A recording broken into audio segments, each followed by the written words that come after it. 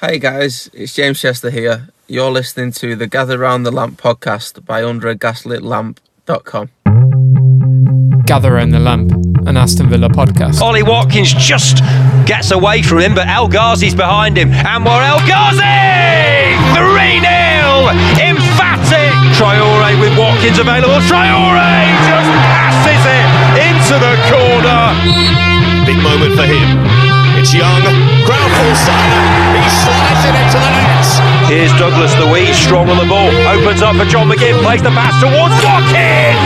1-0 Villa. Villa's a big club, mate. So. Hello and welcome back to Gather Round the Lamp, an Aston Villa podcast brought to you by UnderAGaslitLamp.com in association with Manscaped.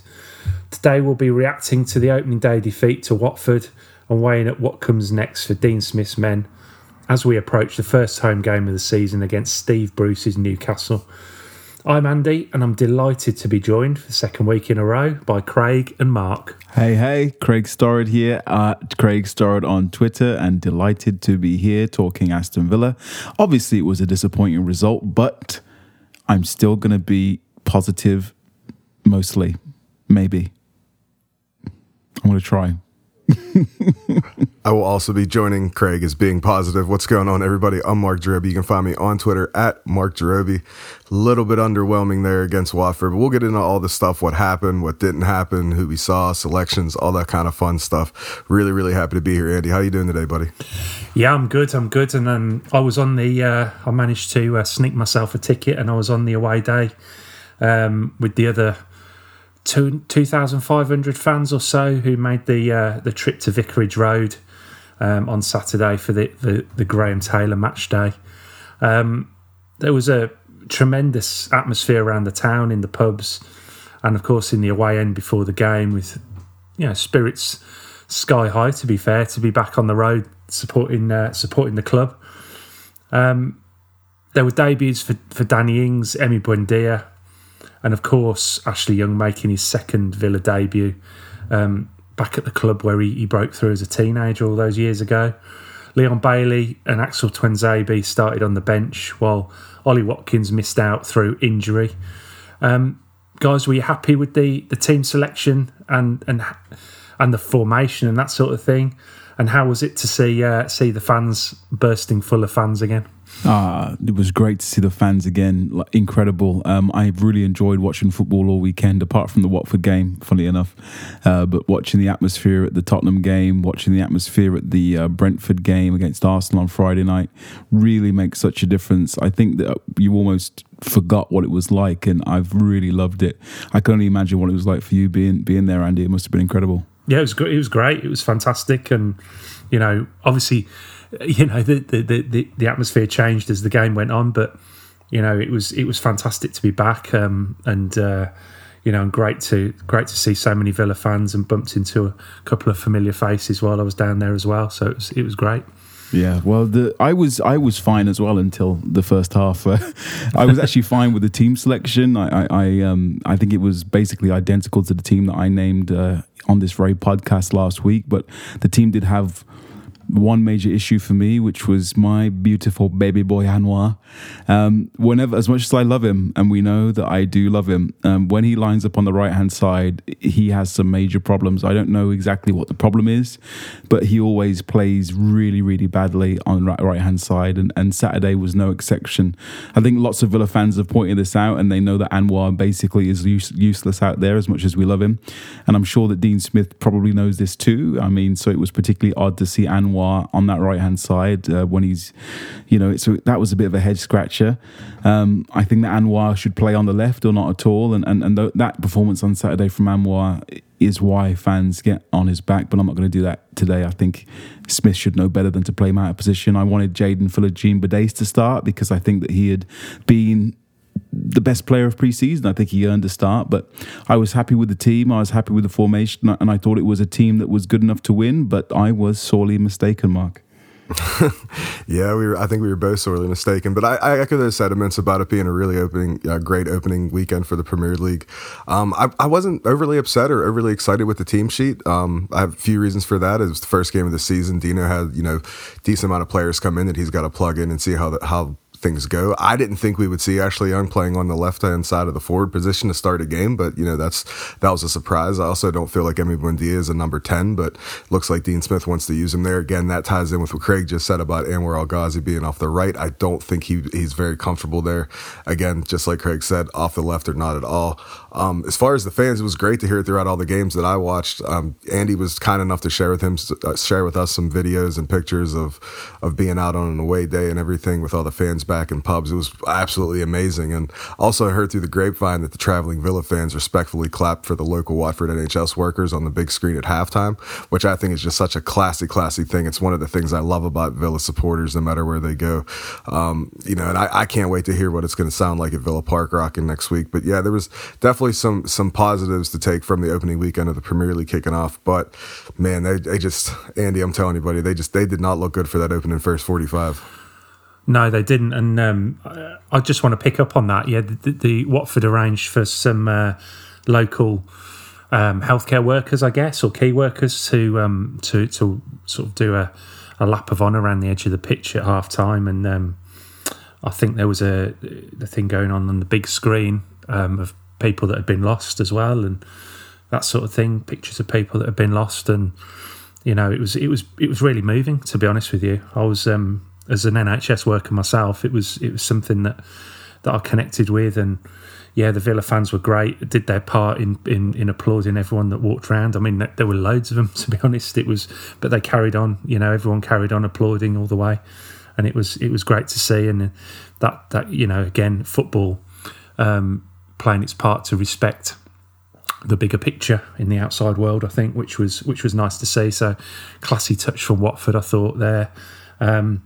And yeah, they were full of classy touches in that first half. I think you'll agree.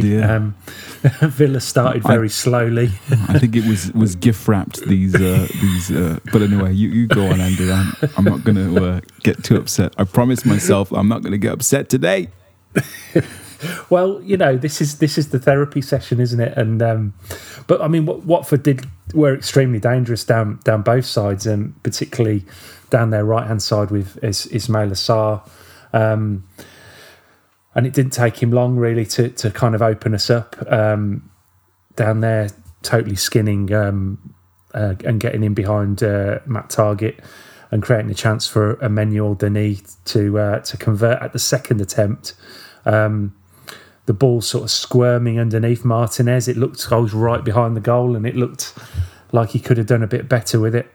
And then later on, sort of just with 3 minutes to go before the half time, they carved Villa open again down that side, and Sarr this time hit a shot which kind of fortunately I think looped in off Tyrone Mings over Emi Martinez.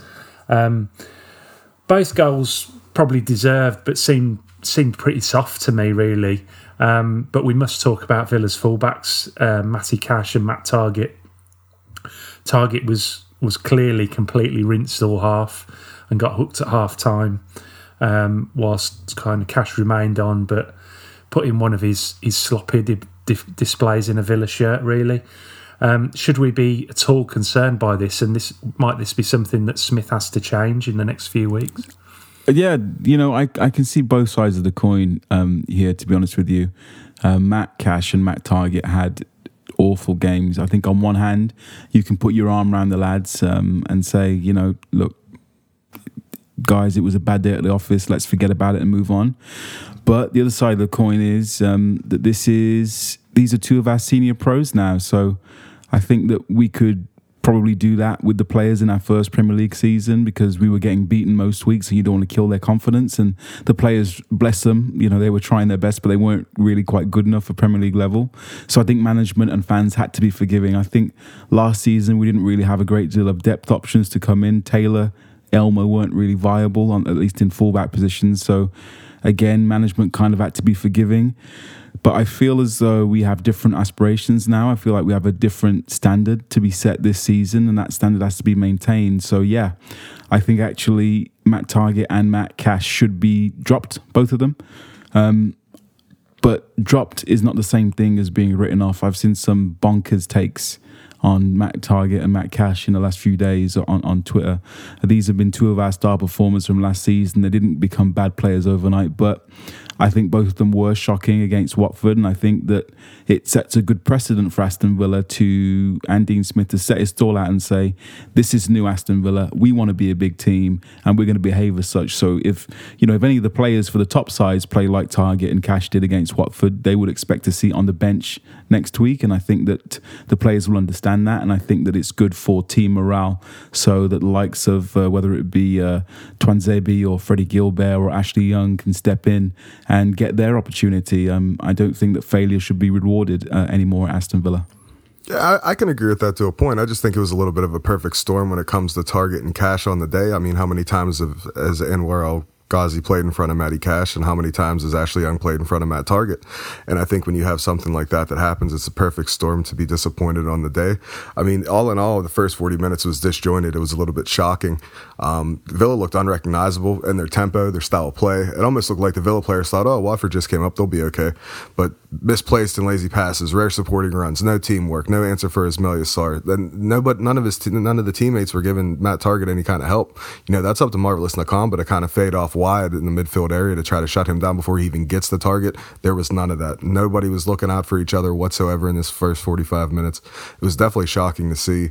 It would be, an absolute understatement of the century to say that Targett had a handle on Sarr, because he just didn't. He was just running around him all day long. But again, no one helped him. Not even an experienced head like Ashley Young was trying to help that out. And we know how good Targett can be. And I've spoke previously about the fact whenever Matt Targett came in the door to Villa that he had to deal with figuring out how to play with Jack Grealish in front of him. Well, Jack Grealish is no longer here, and we can't really afford to give him the time to figure out how to play with Ashley Young in front of him, or Anwar El-Ghazi again, or Leon Bailey now. We can't really afford to do that. So I want to chalk it up to just a bad day at the office, but I think the a little bit more harsher route that Craig's talking about, I think that may be justified. I think you may see Ashley Young start the game against Newcastle at left back, and maybe Matty Cash gets rotated out as well for Gilbert. But I don't know if Dino's willing to press that button this soon into the season, Andy. I mean, do you think that it merits both of the fullbacks being dropped?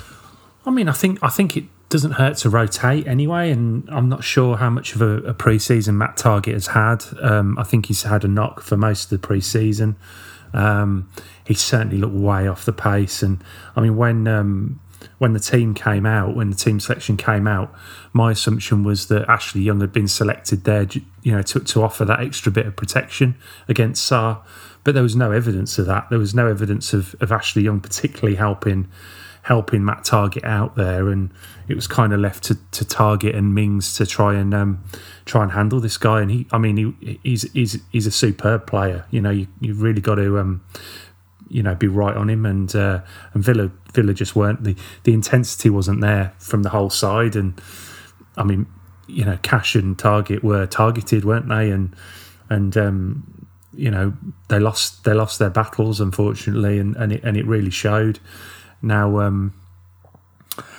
I do think that sometimes you have to react, and you have to, in the Premier League, you can't be just taking chances too much. And they've got players there. Axel's there, ready to step in at right back. When Ashley Young stood in at left back, when Targett went off, Villa looked a lot more secure down that side. So these are options they've got to look at, and if you've got players that are out of sorts, other teams will just target them, and there's no getting away from that. Unfortunately, they may have lost their place slightly. I think Targett more so than Cash. I just think he would have been having PTSD from 2 years ago. He was absolutely rinsed. He was nowhere near it, and he looked like the player that we were all quite worried about 2 years ago. I thought. I don't know what you think about that. Yeah, he did, and maybe that's not necessarily Targett's fault. As you say, he had interrupted pre-season preparations with the injury. I'm not sure what Cash's excuse is, but we'll get to him in a minute. I think that Targett really was left vulnerable to your point, Mark. I don't think Marvelous was covering him and helping them out. But also there has to be some in-game management from the player, and there has to be some kind of coordination with the bench. I think as Dean Smith, if you can see that Targett is either unfit or having a bad day, maybe his kid's sick or something, I don't know. There can be all kinds of reasons why someone's head isn't in the right place. We've seen the top managers again, and we're talking about Villa trying to transition into a top team. We've seen the top managers make change after 20 minutes, after 30 minutes. There's no reason why, other than to save face, that Dean Smith would keep Matt Targett on until half time. And actually, as Andy said, they scored the second 3 minutes before the end. If Targett was pulled off after half an hour and Ashley Young was put in and Ramsey and the team solidified up, maybe we're talking about 3 points here today, or at least a point rather than a defeat. So I think that whatever was wrong with Targett, I don't think that he's become a bad player overnight, but I do think that if he's not fit or if he's not in the right mental frame of mind, he should be taken out of the firing line until he's ready, basically. Yeah, I agree, and I think Ashley Young did a pretty damn good job back there whenever he got put back to left back, and we all know that he has a history of playing there as he started to age in his career. So I wasn't upset about it. I generally was a little curious to how he would respond to Targett, going into the room, and then decides to put Ashley Young back there. So yeah, I had no complaints about it. A lot of people, had a little bit of digs about his age. Does he have the legs under him still? He looks like he's in amazing shape. He was getting up and down the pitch really, really well. So yeah, I have no problems with him being the backup left back in a pinch. None whatsoever. And it seemed like there were a few smatterings out there of some Villa supporters on Twitter saying that they don't know if he's actually going to play there, this and that. Like I said at the intro, I was surprised to see him in a left forward role. I really was. I don't think Sarr had a kick in the second half when Ashley Young was there. No. Unless I'm missing it. Was much less, it was different, right? Yeah. He really shut him down. So but again, to the earlier point, maybe Dean Smith could have made that change after half an hour. We don't concede the second goal, and maybe we're having a different conversation here. So maybe it falls on the manager to make those tough calls and say, Matt, Targett, I love you, mate, but for whatever reason, you're having a nightmare, and I'm going to protect you and protect the team, and we're going to bring you off after 25 minutes because it's just not working today. That would have been extremely un-Dean Smith-like. I mean, in the past, we've been saying he doesn't make substitutions early enough. Sometimes it's 70, 75 minutes before he corrects something, isn't it? But he's got more options now, and it shouldn't be such a big call. And at the end of the day, I mean, no one wants to be. None of these players want to be, pulled off before half time. But at the end of the day, they'll probably thank the manager in the long run, because so much damage can be caused, as we saw, as you've said. They went on, conceded the second goal, and that gave us a real mountain to climb in the second half then. And they made the changes then, but it was just a bit too little too late, really, at that stage. And just a quick point about Matty Cash as well. I put a tweet out about Matty Cash, quoting the Greg Evans article from the Athletic, that Cash gave the ball away more on Saturday, I think 26 times, than any other player. And I think I got a little bit of heat for that. But I mean, that's just what happened. He kept giving the ball to the opposition. I think someone was trying to blame El Ghazi. And I made the point, look, I could be playing in front of him. That doesn't mean you need to give it away almost 30 times to the opposition. So Matt Cash as well has to have a long, hard look in the mirror, because, that's not going to be good enough moving forward. And again, I'm not saying the players aren't good enough. I think they are good enough. I think they had a bad day at the office. But you have to have at least a base level, I would say, as an Aston Villa player at this point, which is above that. I think that was pretty poor from both of them on Saturday. Yeah, I mean, Villa were somewhat more in control second half with like we say, Ashley Young moving to left back, and Jacob Ramsey, easy for me to say, providing an extra man in midfield. This initially seemed to be helping with the introduction then of Leon Bailey, also providing a bit of extra threat. However, on 65 minutes, Chucho Hernandez, who had only been on the pitch for about a minute, curled a delightful shot past Martinez in off the post to put the game to bed, essentially. It was terrible timing, as there was a feeling that Villa might begin to create some opportunities. And indeed, 2 minutes later, John McGinn, powered in a volley from a Bailey cross, which was a goal which I thought on another day would have been absolutely lauded by everyone, because it was a superb finish, cross and finish. But again, a bit too little, too late. Yeah, I think it was a lovely goal by John McGinn. Full credit to John McGinn. That's what he's capable of, and it's good to see that. I saw an article about him that he's put down the beer and the Iron Brew in this summer, and he's taken his nutrition a little bit more seriously, shall we say, so he can come back in tip-top form. And he said he's in the best shape that he's been in 2 years, and I think that finish augurs well for John McGinn, who I did think played well, although he was ploughing a lonely furrow in that midfield. But I think Watford aren't a good side, Andy. I think, but as not good as they are, you can't give any team in this league a 2 or 3 goal head start and expect anything but a chastening defeat. I think I said this after the game at Southampton last season that we spoke about, right? It was, I think Villa were 4-0 down that day before they decided to wake up. And I always say, if Aston Villa need to score 2, 3 or 4 goals every week to just win a game of football, then we will be going nowhere fast. I think that our foundation last season, our success last season, was built on that rock solid back five and those 15 clean sheets. I think Dean Smith's teams will always score goals, so I'm not really worried about that. I think it will gel, but we can't make it as easy as we did on Saturday for teams to score against us. We've got to be hard to beat. We've got to be hard to score against. We've got to be a lot more dogged than we were on Saturday, and I think we will be. I think we will be moving forward. Yeah, you can't be going around gifting goals in the Premier League and expect to get anywhere worth the trouble. I do just want to say that Chucho Hernandez goal was absolutely wonderful. Like, if I got a gift like that for Christmas, I'll be the happiest man in the entire world. But it really comes down to Villa knows they can't play like that again. And Dean Smith, it came out that he told the players at halftime that they were playing at the tempo of an international friendly, and he wasn't wrong about that. I mean, you can actually go back and watch the game. I watched it live, and then I watched it when I came back from work at the night. It was not great, and not to go overboard on the first game. And I'm just hoping that maybe some players like Mings and Ings and maybe even Ashley Young can have a word with their respective ranks about maybe a little bit more of a higher work rate, getting into the game well before the second half after conceding goals. Like, you can't do this. It was just disheartening to see. And I like the fact of he made the changes, and I like the way that Leon Bailey looked for the John McGinn goal. It won't be remembered, but it was a nice goal. I like that Jacob Ramsey came on and had a spark. Did either of you guys think that he looked all right coming on? Because I was really impressed with how Jacob Ramsey kind of took his chance whenever he came on the pitch. Yeah, I think he certainly did. I just think providing that extra man in midfield kind of changed the game, and he did look very good, and he was making some inroads. I think with Jacob Ramsey, he's still got that issue when it gets into that final third, that little bit of kind of clinical quality that would kind of set him apart, really. But in terms of what he does off the ball, but also when he gets into possession, he's very neat and tidy, and he's very sort of measured with his possession, and he's skillful as well.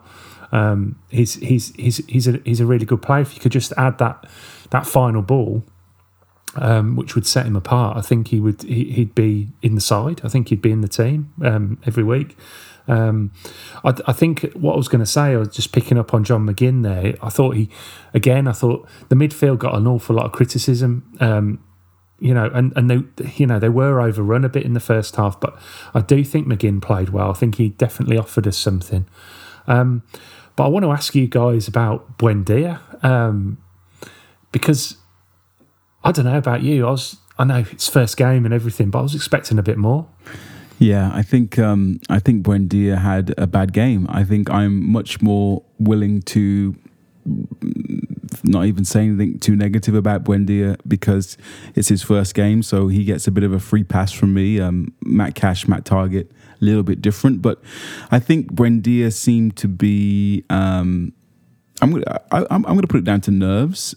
I think Mark made a point earlier. I think that he's not necessarily a central number 10. I think he played his best football on the right-hand side for Norwich, which is difficult at Villa because we have We have Traore, who came on and was brilliant. We have Bailey, who prefers to be on that side as well. But I think Buendia, he seemed nervous. He was taking too long on the ball. He wasn't finding... we count on him to find the difficult passes, I think, or we're going to count on him this season. He wasn't even finding the simple passings. I think he was trying too much, perhaps, against Watford, and I think he just needs to settle in, keep it simple, and bed in a little bit more, because we all know what kind of quality he has, but definitely a debut to forget for Buendia. Yeah, I think nerves might have played into a little bit. And like I said, I don't think he's a 10. I wouldn't play him there personally. It's just me.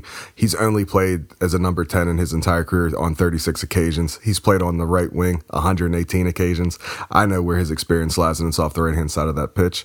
I know what Craig said about we have a wealth of people who can play on that side, but I think you have to find another option. I think he has to start there. I would like to see that against Newcastle personally. I'd like to see him start on the right flank instead of as a number 10. I would maybe give Jacob Ramsey, a turn if he really wanted to play there as 10.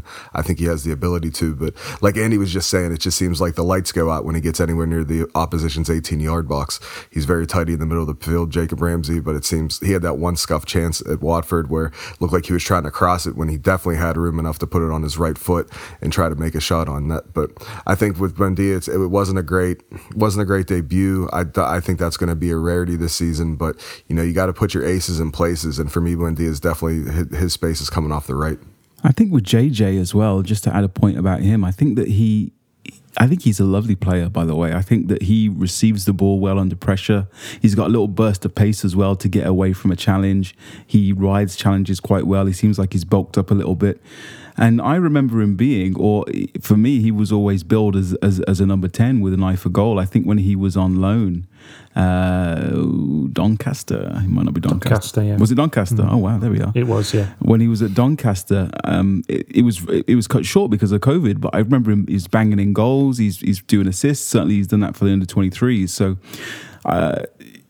He doesn't look. He didn't look like a number 10 at any point last year. And maybe he needs a goal. Maybe he needs a loan. But there's definitely something there. And obviously Dean Smith likes him because the likes of our mate Conor Harahan, didn't even make the bench. And so JJ, I think, is here to stay. But I think maybe he just needs a goal, or maybe he needs to be a deeper. Maybe he's going to turn into a number 8 rather than a number 10. But he definitely made a difference coming on. I think he helped the team on Saturday. Yeah, for sure. And I mean, Villa did continue to create little openings to try and get back into it, and obviously the introduction of Bertrand Traore, as you said, added some of that missing guile to the attack, and it was kind of 7 minutes, I think, into injury time. Traore actually broke into the box and won the penalty, which Danny Ings dispatched to open his Villa account. Of course, as we say, it's a hugely disappointing defeat on the first day after such a build-up as well. But how encouraging was the reaction from the players from an attacking perspective, perhaps more so, particularly when you look, we've still got Watkins to return. Bailey and Buendia will obviously get more time under their belts, and other players perhaps to come back in midfield as well. Craig, what do you reckon? Yeah, I'm a believer in Dean Smith. Everyone who listens to this podcast regularly knows that I buy into Dean Smith. I buy into his philosophy. Dino's teams will always score goals, and I think, it's really mouth-watering. The names Traore. I've always fancied Traore as a number 10, as other long-time listeners will know. So that could be a way to get to Traore, Bailey, and Buendia into the same team if Buendia goes on that right-hand side. But I never worry about Dean Smith teams scoring goals. It's just what Dean Smith does. Scott Hogan's a 30-goal a season striker in a Dean Smith team. Don't worry about Dean Smith and Villa attacking. They're gonna the Villa engine will purr and hum and score goals. So I'm not worried about the attack. It might take some time for them to get to know each other, but we're going to be fine going forward. But again, what I do worry about with Dean Smith teams, other than Project Restart and the first half of last season, we've always been liable to concede a goal. And seeing us like that again against Watford on Saturday, that concerns me, because I don't think we want to be doing these basketball games that we were trying to do in the first season. I think that teams will punish you, even teams like Newcastle, who we're going to talk about in a minute. They have the players in Callum Wilson and Willock and St Maximum to really hurt you on the counter attack. So I just want us to have more control, and that could come into that could come into play with some signings we might be talking about as well. But I just want the team to build from the back like it did last year. It might sound boring, but I just want us to be solid to start with, and then let's grow from there. Yeah, I think right now it's the hardest thing to get and the easiest thing to lose is patience. And I think that we have to practice a little bit of that with this group, with all these players. I'd say all these players, like we didn't have that transfer season a couple seasons ago. But, you know, they're in important positions this time, and we know their quality. I think everything's going to pan out. I'm not getting too low on the result against Watford in general. Again, I'd like to get Bailey a start against Newcastle. I think it's interesting talking about Bertrand Traore as a number 10. I think that would be really fun to see. I think that he's that kind of, you know, just sly player that Villa could definitely use in the middle of the pitch with, you know, Nakamba, Luiz, or McGinn behind them. I'm just not sure if Dino would do that, for the simple fact that just Traore is just incredibly one-footed. He's gotten better at it. I've seen it. I even seen it when he came on against Watford. He's getting better at using his right foot, but you know, it remains to be seen. But yeah, I'm about as patient as you can find when it comes to a supporter. So I think everything's going to be all right. It's not going to be automatically overnight. These players act like they've played with each other for, you know, years and years. I'm pretty steadfast on knowing that Dean Smith knows what's going on. The defense, I think, will sort itself out as well. I think there was just a lot of nerves. You're starting off on the road at Vicarage Road. You know, that's not a great, fun place to play sometimes. You know, those fans can get loud too. And Watford has exciting things going on. They have the new manager. They have players like Ismail Sarr, as we've seen. So I just think that it was just one of those days. You just try to chalk it up. You forget it. You move on. But, you know, I still have massive trust in Dean Smith.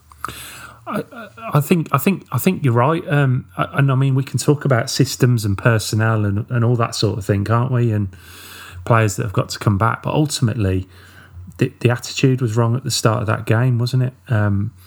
It was like they felt like they thought they could manage the game and keep Watford at arm's length at half pace and grow into the game. And that's a massive mistake to make, and they were duly punished. And they, you know, if you start with a low tempo and a bit, you know, lacking that intensity, a bit lackadaisical, it's hard to get going again. It's hard to build that back up. That's when you have to. The manager then has to make changes and try and inject something. But I just felt that, you know, if again they could turn up like that against Newcastle on Saturday, and it, you know, they could get done over there as well. Attitude is so important, and this is something that we've not really had an issue with Dean Smith teams, and I'm not surprised he laid into them at half time, because it was turgid, absolutely turgid. But there was a reaction second half, which I was pleased about. I wouldn't have been overly surprised if they'd have got a couple of early goals and got back in, but that third goal just killed us. And you know, it was a hard one to take when that third goal went in, and Vicarage Road was absolutely bouncing, and we're sat there sort of looking miserable. You know, but they were, I mean, fair play, they were enjoying themselves. They're back in the Premier League. Back at the ground and loving life, but yeah, it was a tough one to take as a Villa fan there that day, and who knows? But I mean, obviously we got Newcastle up next, and Steve Bruce and Mike Ashley. What do you reckon, Craig? Manscapers? Oh, well, Mike Ashley, I think, has a rugged charm, and old Brucey, I don't think, has seen any manscaping action probably for the best part of 35 years, back to his Old Trafford days when he was a younger man. In fact, thinking about Steve Bruce's nether regions is a little bit upsetting. But let's talk about the rest of your nether regions listeners out there, ladies and gentlemen, because, as I said last week, the numbers are in, and our listeners, you guys listening to us right now, have been manscaping this summer in record numbers. You have gone to www.manscaped.com. You have used our promo code, which is LAMP, LAMP, to get your 20% off and your free shipping. And so here is what I have done. Today, I have opened my DMs. Yes, I want you to slide in my DMs. No dick pics, please. I want you to tell me your manscaping stories this week, okay? Tell me your manscaping stories, and I'm going to keep them anonymous. I will let the listeners know next week who has the most successful Manscaped story. So I want to know that you use the Manscaped products, that you use the ball deodorant, or you use the ceramic blade 3.0 to trim your special man area, and what kind of magical action you had this summer. And I will read it next week on the show. So you can DM me at Craig Storrod. I want to know about the lamping that you've been doing in this summer using our promo code LAMP, L-A-M-P.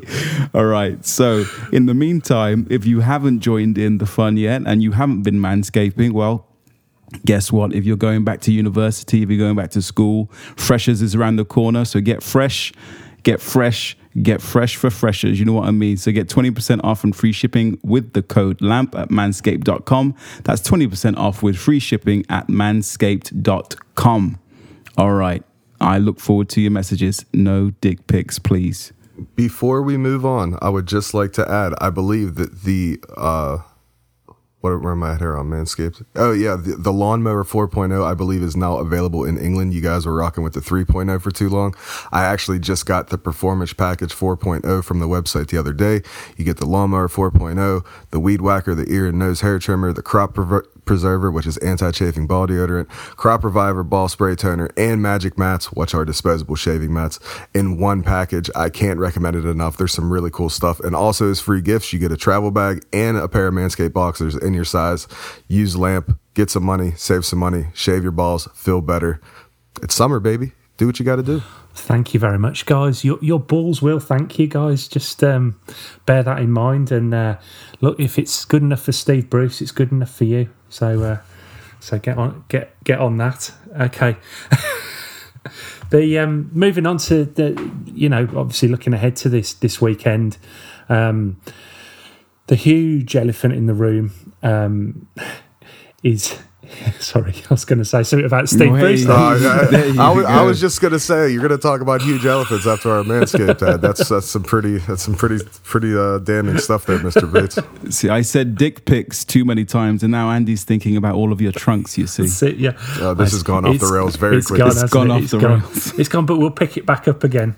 The elephant in the room continues to be the lack of presence and quality in the midfield. We've had McGinn and Nakamba in there against Watford. It is an area which has needed addressing throughout the summer, really, and last season as well.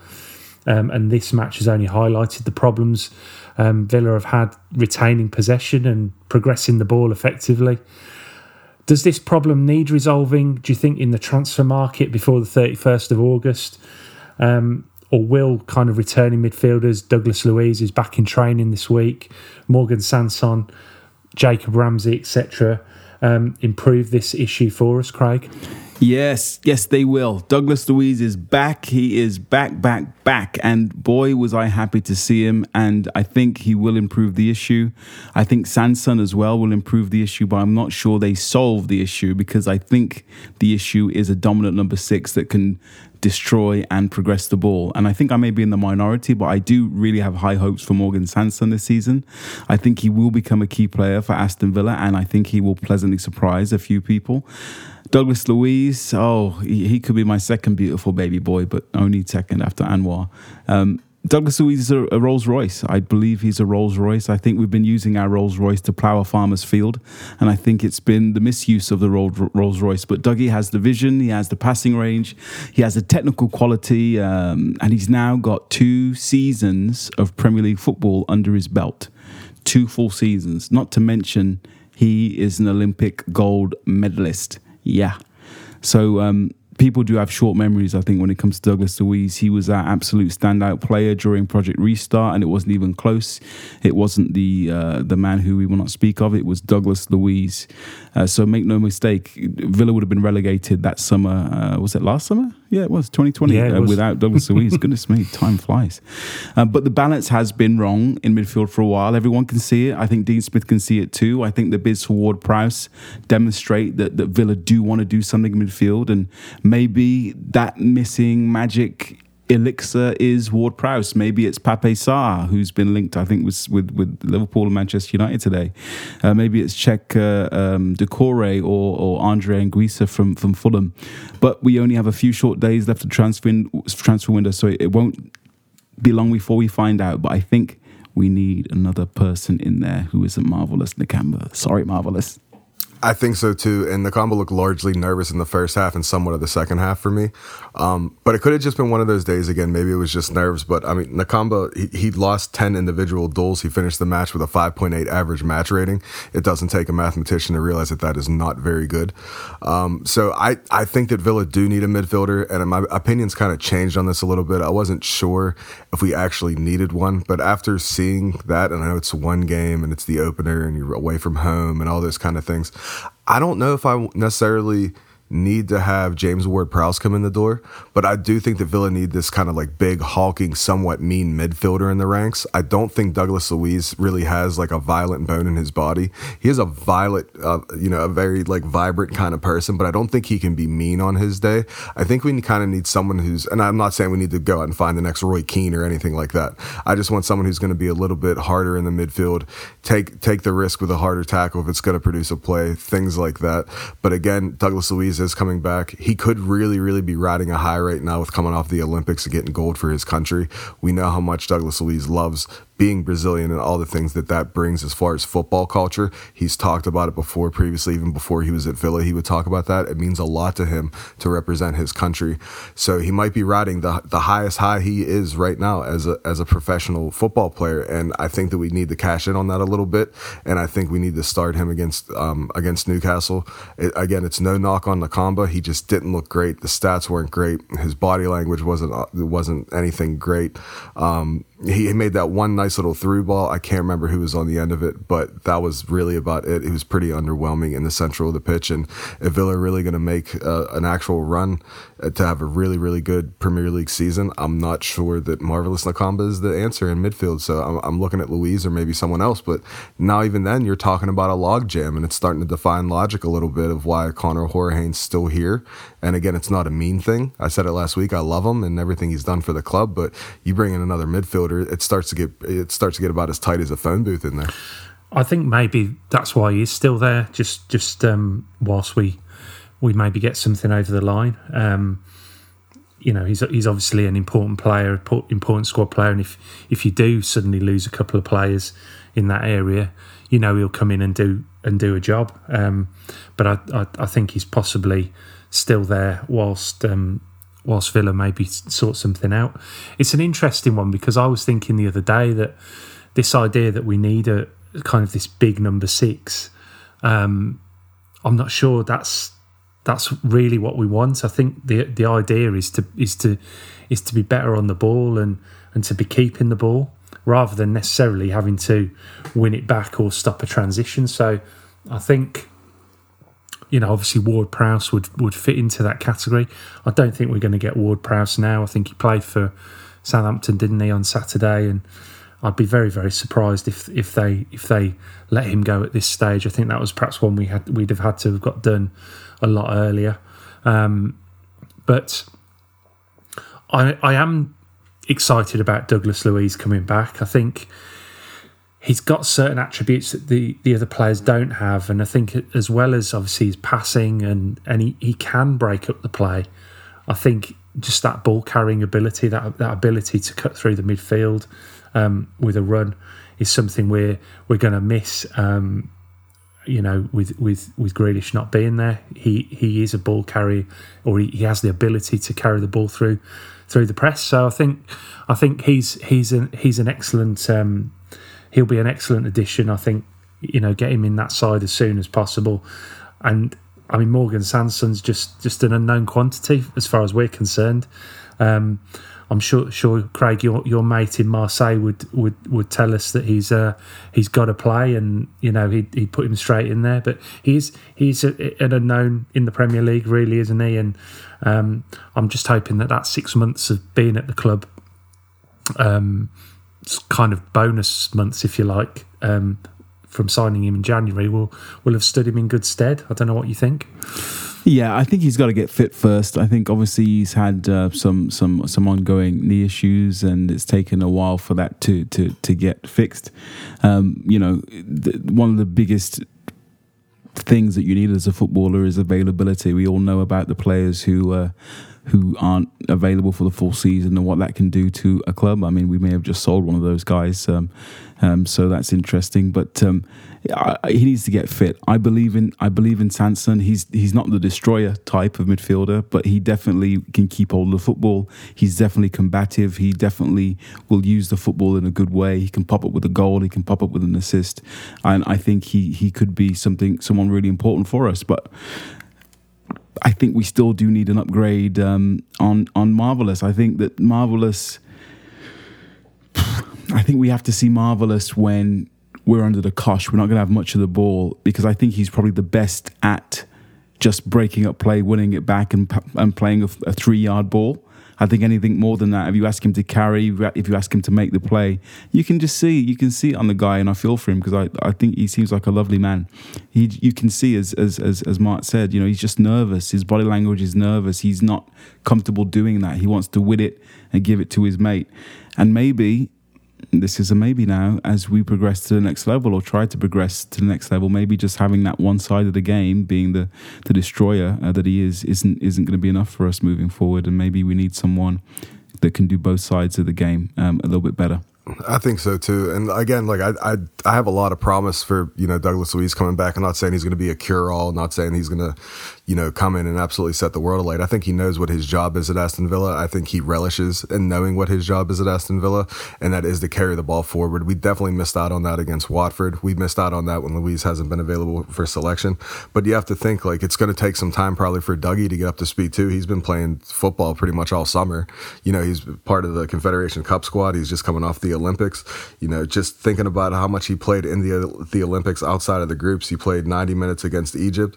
He played 115 minutes against Mexico that went to penalties and they won, and then he played 120 minutes against Spain. So that was in a pretty decent amount of time, but like still he didn't get any respite. There was no resting or recovery when it comes to that. So when he does come back, we might not be seeing him even in the best light, but it is good to have a player of his caliber back, because not too long ago we were thinking that he was going to be off to Man City and he was going to replace Fernandinho, and now he's an Aston Villa player, and we have to definitely take notice of what he actually does. He does have off games. We've seen it before. There's been times where his passing seems outrageous, but man, just give me that Douglas Luiz who scored that wonderful goal against Norwich again, and I'll be really happy.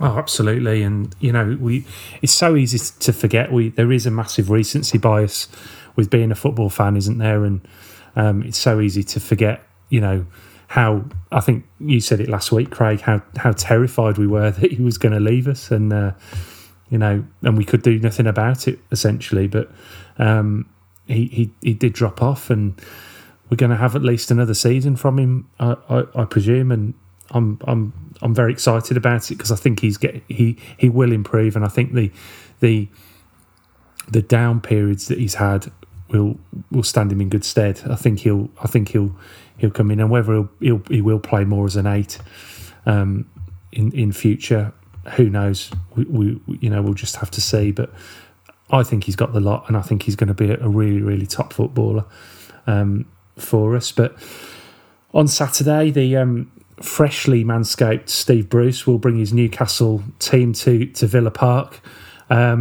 themselves on the back of a 4-2 defeat at West Ham over the weekend. Both teams obviously will be desperate to get some points on the board, and Bruce will certainly be out to get one over on Villa in front of 40,000 Villa fans on Saturday. Villa will be kind of hoping that Ollie Watkins is back, and maybe even Luiz and Sanson, as we've seen, maybe pushing for starts as well. But guys, just talk me through any changes you want to make to this one, or either with the personnel or with the system, Craig?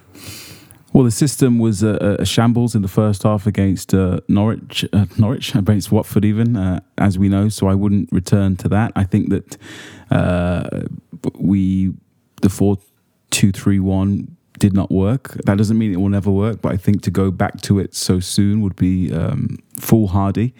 I think we looked much more solid in the 4-4-3 that we came out into the second half. A second half which we did win 2-1 actually, with a wonder goal from the young Watford player making his debut.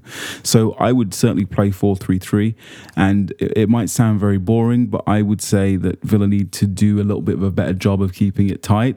And, just while we're betting the side together, as I said earlier, I don't want to see any more kamikaze football, no more basketball games, no more getting caught with our fullbacks in the penalty area while the other team go up the other end and score. Let's just be a little bit more solid. Yes, I know it's quote unquote only Newcastle, but Newcastle have weapons that can hurt us, all right? Saint-Maximin is excellent. He is excellent. He's even better than he was before. He was great against West Ham on Sunday. I watched that game. He was incredible. And if we give the freedom that we gave to Sarr to Saint-Maximin, he will really hurt us too, just as Sarr did. We also know Callum Wilson is good for a goal. Joe Willock carries a goal threat as well.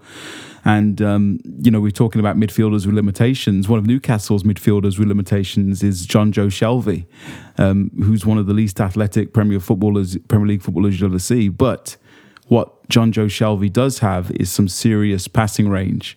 So again, we can't just let him ping balls. Someone needs to get tight to him. Someone needs to get in his face. And I think the 4-4-3 with McGinn as an advanced kind of 8.5 is perfect for that. John Joe Shelvey won't know what to do with him. And certainly John Joe Shelvey won't be able to deal with McGinn's attacking intent. So I would go with 4-4-3.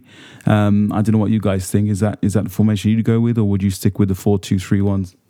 I would go 4-3-3, but I don't think Dean Smith's going to do that. I think Dean Smith's going to keep that 5 at the back, Craig, and you're not going to like it, but I think that's the way it's going to go. I think it's going to go Emi Martinez, Matty Cash, Matt Target, Mings, and Konsa. I think that'll be the way it goes. I think he switches up a little bit. I think Luiz does come back. I think it's too early for Watkins. He has a bruised knee. I think they'll give him some time. So I think we'll see Danny Ings again. And like I said at the beginning, Bailey on the left, Buendia on the right. Year 10, you can either pick it as Rams, or you can try to, put a little bit of a dark horse in there, however you'd like. But I think that Dean Smith's going to keep the system the same. I think he's going to keep the fullbacks the same, just for the fact of like, hey, I trust you guys. It was a bad day at the office. Let's see if we can go again. But what Craig said about the Newcastle game that just came up against West Ham, I mean, they lost 4-2, but the stats don't say that should have been a 4-2 game. It was very, very even. There are weapons there. And again, like Craig said, with John Joe Shelvey, Mr. Voldemort himself, he has a range of passing that defies what he looks like as a person. That may be a little shallow. That may be a little shallow for me to say, but it's true. He can pick out a pass, and it's usually going to Mr. Saint. Is that because he manscapes his eyebrows? I don't know. I don't think he ever had eyebrows. I think he came out. I think he came out bald and just stayed that way. Okay. Oh my God! Am I going to have to find a picture of him with hair? Does that exist? All right, I don't know. Yeah, I'll have to look and find out, because that would just make me giggle. But yeah, I honestly, Craig, and I hear what you're saying about the fullbacks, hear what you're saying about the system, but I think Dino is going to be like, it was one game, boys. Let's go again. This is what we need to work on. Let's go and do it. But I'd be very, very surprised to see Marvelous Nakamba on that pitch against Newcastle. Yeah, I think I would too, and I think I would be surprised if we saw Target as well. I think Ashley Young will definitely come in at left back, and I'd be inclined to bring in Axel at right back as well, and really firm up those positions, and maybe these guys just need a bit of a reset. That's all your love for Freddie Gilbert coming out. I know you love Freddie Gilbert.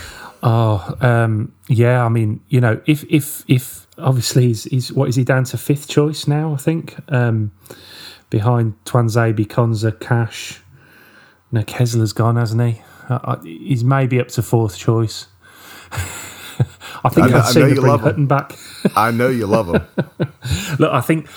Let's see. I mean, my honest opinion is, I'm sure Gilbert will be going out on loan, or being sold. He's nowhere near it, is he? But it would take a catastrophic injury crisis, I think, for him to get a game at Villa, and he needs to go and play like he did last season, I think, and continue to kick on with his career. So that would be fair enough. But I would go 4-3-3 as well. I think we need that extra player in midfield, and I'd be inclined to bring Douglas Luiz in alongside McGinn and one other. Maybe Nakamba will keep his place or whatever, and then I'd go with Buendia, Bailey, and Ings up front. And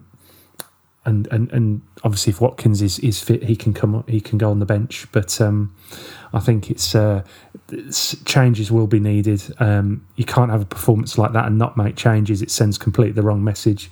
You need to be tough about it, like Craig was saying at the start, I think.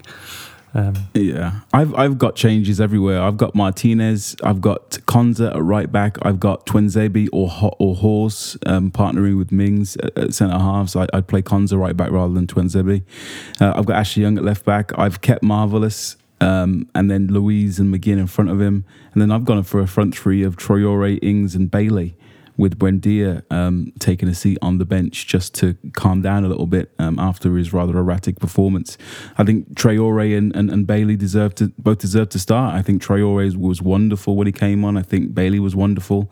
I think Ings was quiet, but I don't think we were playing necessarily to his strengths. So I think that would be what I would do, but I agree. I don't think there's the snowball's chance in hell. It's what Dean Smith's going to do. I think he's going to do what Dean Smith does. He's going to go for the jugular. It's going to be another open game. They'll have a chance. We'll have a chance. And, without that control in midfield, we don't know what's going to happen. It could be 3-3, it could be 3-2, but, there will be goals for sure because it's Smith ball. Well, just sneak in on Leon Bailey real quick. Was there any other Villa player that you saw that excited you against Watford as much as Leon Bailey did? Because I thought he was really, really good. And I know how good he's going to be. Like, I know that may sound like I have like the crystal ball, like I have a DeLorean parked outside. But I know how good he's going to be once he gets up to speed. But I think we just saw just a little bit of taste of that at Watford. His work rate's going to improve as he gets up to the physicality of the league. But I really enjoyed what I've seen with his substitute appearance.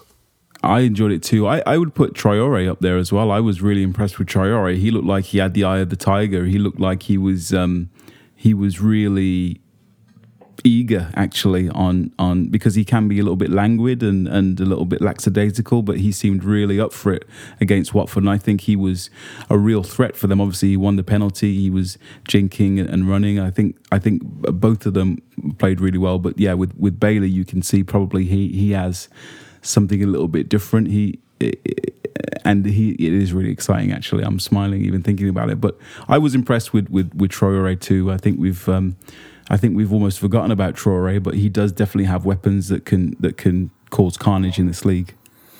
I agree with all of that, and yeah, Mark, I thought Bailey was incredibly exciting, very, very fast. Looks like he wants to get his final ball over really, really quick, or getting it and get chances himself. He wants to create goals. He wants to score goals, and he looked like he was really trying. He was, he was determined to make an effort. And I think when he actually beds in and relaxes as well, and he's just part of the team, and he's not just trying to make an impression, I think he will be, a really, really important player and a really exciting player. He's going to have the fans off their seats, I think, more often than not this season. So very exciting to have him, and I really hope he starts. I think we want to see it, and first game for a long time. Villa fans will be there. First time in a long time we'll be at Villa Park, but first time not watching the prodigal son, as we say, and he's gone, and hopefully Bailey can step up and give us something to be excited about for the future. And if not him, maybe Buendia, maybe it's his day, or one of the other guys that can step up and make an impact. But most of all, it's important we win. Well, it is important that we win because 2 defeats back to back. If you think people had a meltdown after to Watford, imagine losing to Brucey's Newcastle, in the second game as well. What did you gentlemen think of Danny Ings' debut? I kind of felt like he was left on an island a little bit for most of that game, but I thought he was making intelligent runs. I think he was trying to figure out exactly what his teammates were doing or what they're capable of doing. Again, I think it's just a nervy time. I think it's a nervy time for the whole side. You just had your captain leave. You got the supporters screaming out for some kind of glory, whether it be a high position in the Premier League or a trophy. I just think there's a lot going on. And again, I'm being patient about it, but I think Danny Ings was all right. I'm glad that he's in the squad, especially with, we see what happens when Watkins gets an injury. But yeah, I thought he was all right. I mean, I think it's just going to be a betting period for a lot of these players. I wonder if this season is going to be a bit different to last season. In that last season we obviously went off like a train, and it all came to a grinding halt after Christmas. But I wonder if this might be a little bit of the reverse of that this year, and we'll grow into the season a bit more and maybe have a stronger second half. I wonder if that's the way things might shape up. And hopefully, if that is the case, we don't pull the trigger on Dean Smith too soon if things aren't going so well in the first half of the season. I don't know if you've got any thoughts on that. Well, I think the danger is that some fans had him sacked last year, when we were having an unbelievable season in terms of year-on-year improvement. So already some of the murmurings happened after one defeat. And obviously we have to appreciate that Aston Villa Twitter, as beautiful as it can be, is not necessarily what's going on in the stadium. I don't think, normally with a Villa manager, and I can't believe I'm even talking about this on the first game of the season, but we are. Normally with a Villa manager, it's not until the crowd in the stadium start to get a bit fidgety that they're under pressure. And obviously, we're nowhere near that. Nowhere near. Dean Smith has money in the bank. He's improved year on year. But having said that, he's going to make it a lot easier for himself, and you buy yourself time as a manager and you relieve the pressure with wins. So a victory against Newcastle, it's not a must-win or anything silly like that. Let's not get carried away, but certainly it's going to really help Villa moving forward if we can get that win and get a little bit of momentum under our belts next week against Newcastle. Yeah, maybe that's all it'll take. It'll take the boys just putting a hard shift in and, coming up against a team like Newcastle that does work pretty hard, and you know what you're getting when it comes to Steve Bruce. Maybe it just takes a win to kind of, break the ice a little bit and get a little loose and understand, like, okay, guys, we got this. We got the talent. We'll get to know each other on the way. But like Andy said, if this ends up that, we have a kind of a poor time and then all of a sudden take off, I just hope that if that is the case, they get it out of their system as soon as possible. I don't think that'll be the case. I think that playing teams like Newcastle early in the season are going to help the squad in general as a whole get prepared and understand, it's not a secret anymore. It's not a secret how good Villa is. It's not a secret how good the players that have come here are, or how they're going to be, or their potential, or their strengths and their weaknesses. It's just not a secret. So all teams are going to play Villa. They know how good they are. You're even seeing it on like really, really big programs. Like I noticed over here on NBC, they talked about, the signings that Villa made, or you can watch the kickoff on YouTube, and those guys are talking about how good Villa is and talking like, oh, they could break into the top 8, top 6, if they get a run of form and they are able to transform without Jack Grealish. Again, I think there's just so much going on. There is pressure. It's always going to be pressure when it comes to football, but I don't know. I think the boys will just be all right. We just got to practice a little bit of patience. But Dean Smith, it's not even a question in my mind. He stays, and it's Craig's right. It sounds ridiculous. It makes me feel gross. It makes me feel like I need a shower, even thinking about Dean Smith being told that he's got to go. Like, and again, with the whole Villa Twitter thing, like if I see people, quote tweet someone's like, oh, Dean Smith out or this and that after the first game, I just block them. I have no time for that mental midgetry whatsoever. That's certainly an approach I can endorse. I think that makes your life on social media far more pleasurable to get rid of that kind of toxicity.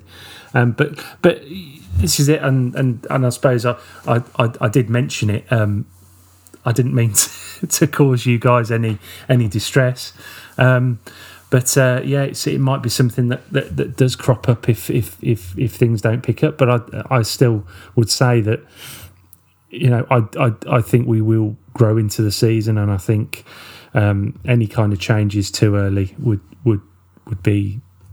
I just wouldn't be for that at all. I think we stick with the plan. We're not going to get relegated.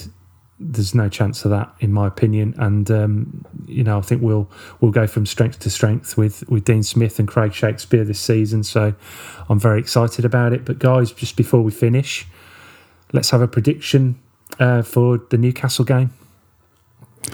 I think Dean Smith is not going to listen to little old me and try and be a little bit more pragmatic. I think it's going to be an end-to-end kind of exciting game. I think the fans are going to be well oiled up. I think the pubs are going to be open early and the Villa fans are going to be in there. I wish I could be with everyone. I will just have to drink on my own on my sofa, which is nothing new for me. So that's good. And I might actually go into Philly and watch it because I'm quite excited about the first home game of the season. But anyway, that's just a prediction for my personal life, not the game. I think there's going to be goals in this one. Goals. I think Newcastle have weapons to hurt us. I think we are not settled defensively, as shown, during the Watford game. I think Villa are going to need to score 2 or 3 goals to win, which is never a place you want to be. You want to be able to score 1 goal and win a game of football. But I think it's going to be 3-2 Villa. I think it's going to be a high-scoring game, and I think we'll have enough firepower to beat Newcastle. I think it'll be a 5-goal thriller at the Villa. Love that. I love it. But for me, I just think that we're going to see what Austin McPhee brings to this coaching setup as far as a set piece coach. I don't know why I feel like we're kind of about due for like an Ezri Konsa header or a Tyrone Mings header or something like that off of a corner. I think that it's going to have to be a response game for Aston Villa to actually get all 3 points on the day. They're going to have to show a big response. They're going to kind of, the old saying, all the old cliches, they got to pull their socks up. All the Steve Bruce-isms that we've all know to come and love. I think that's what's going to happen. They're going to just have to work hard, have a response game. So I'm going 2-1 to Aston Villa with a goal from a corner. Dun, dun, dun. Okay, so we're feeling quite positive. I'm going to have to say I would have, if we'd have got a point in the first game, I'd have been okay with a point for this game. But I think really we want to get a win on the board now, and I think we will. I think we'll win 2-0.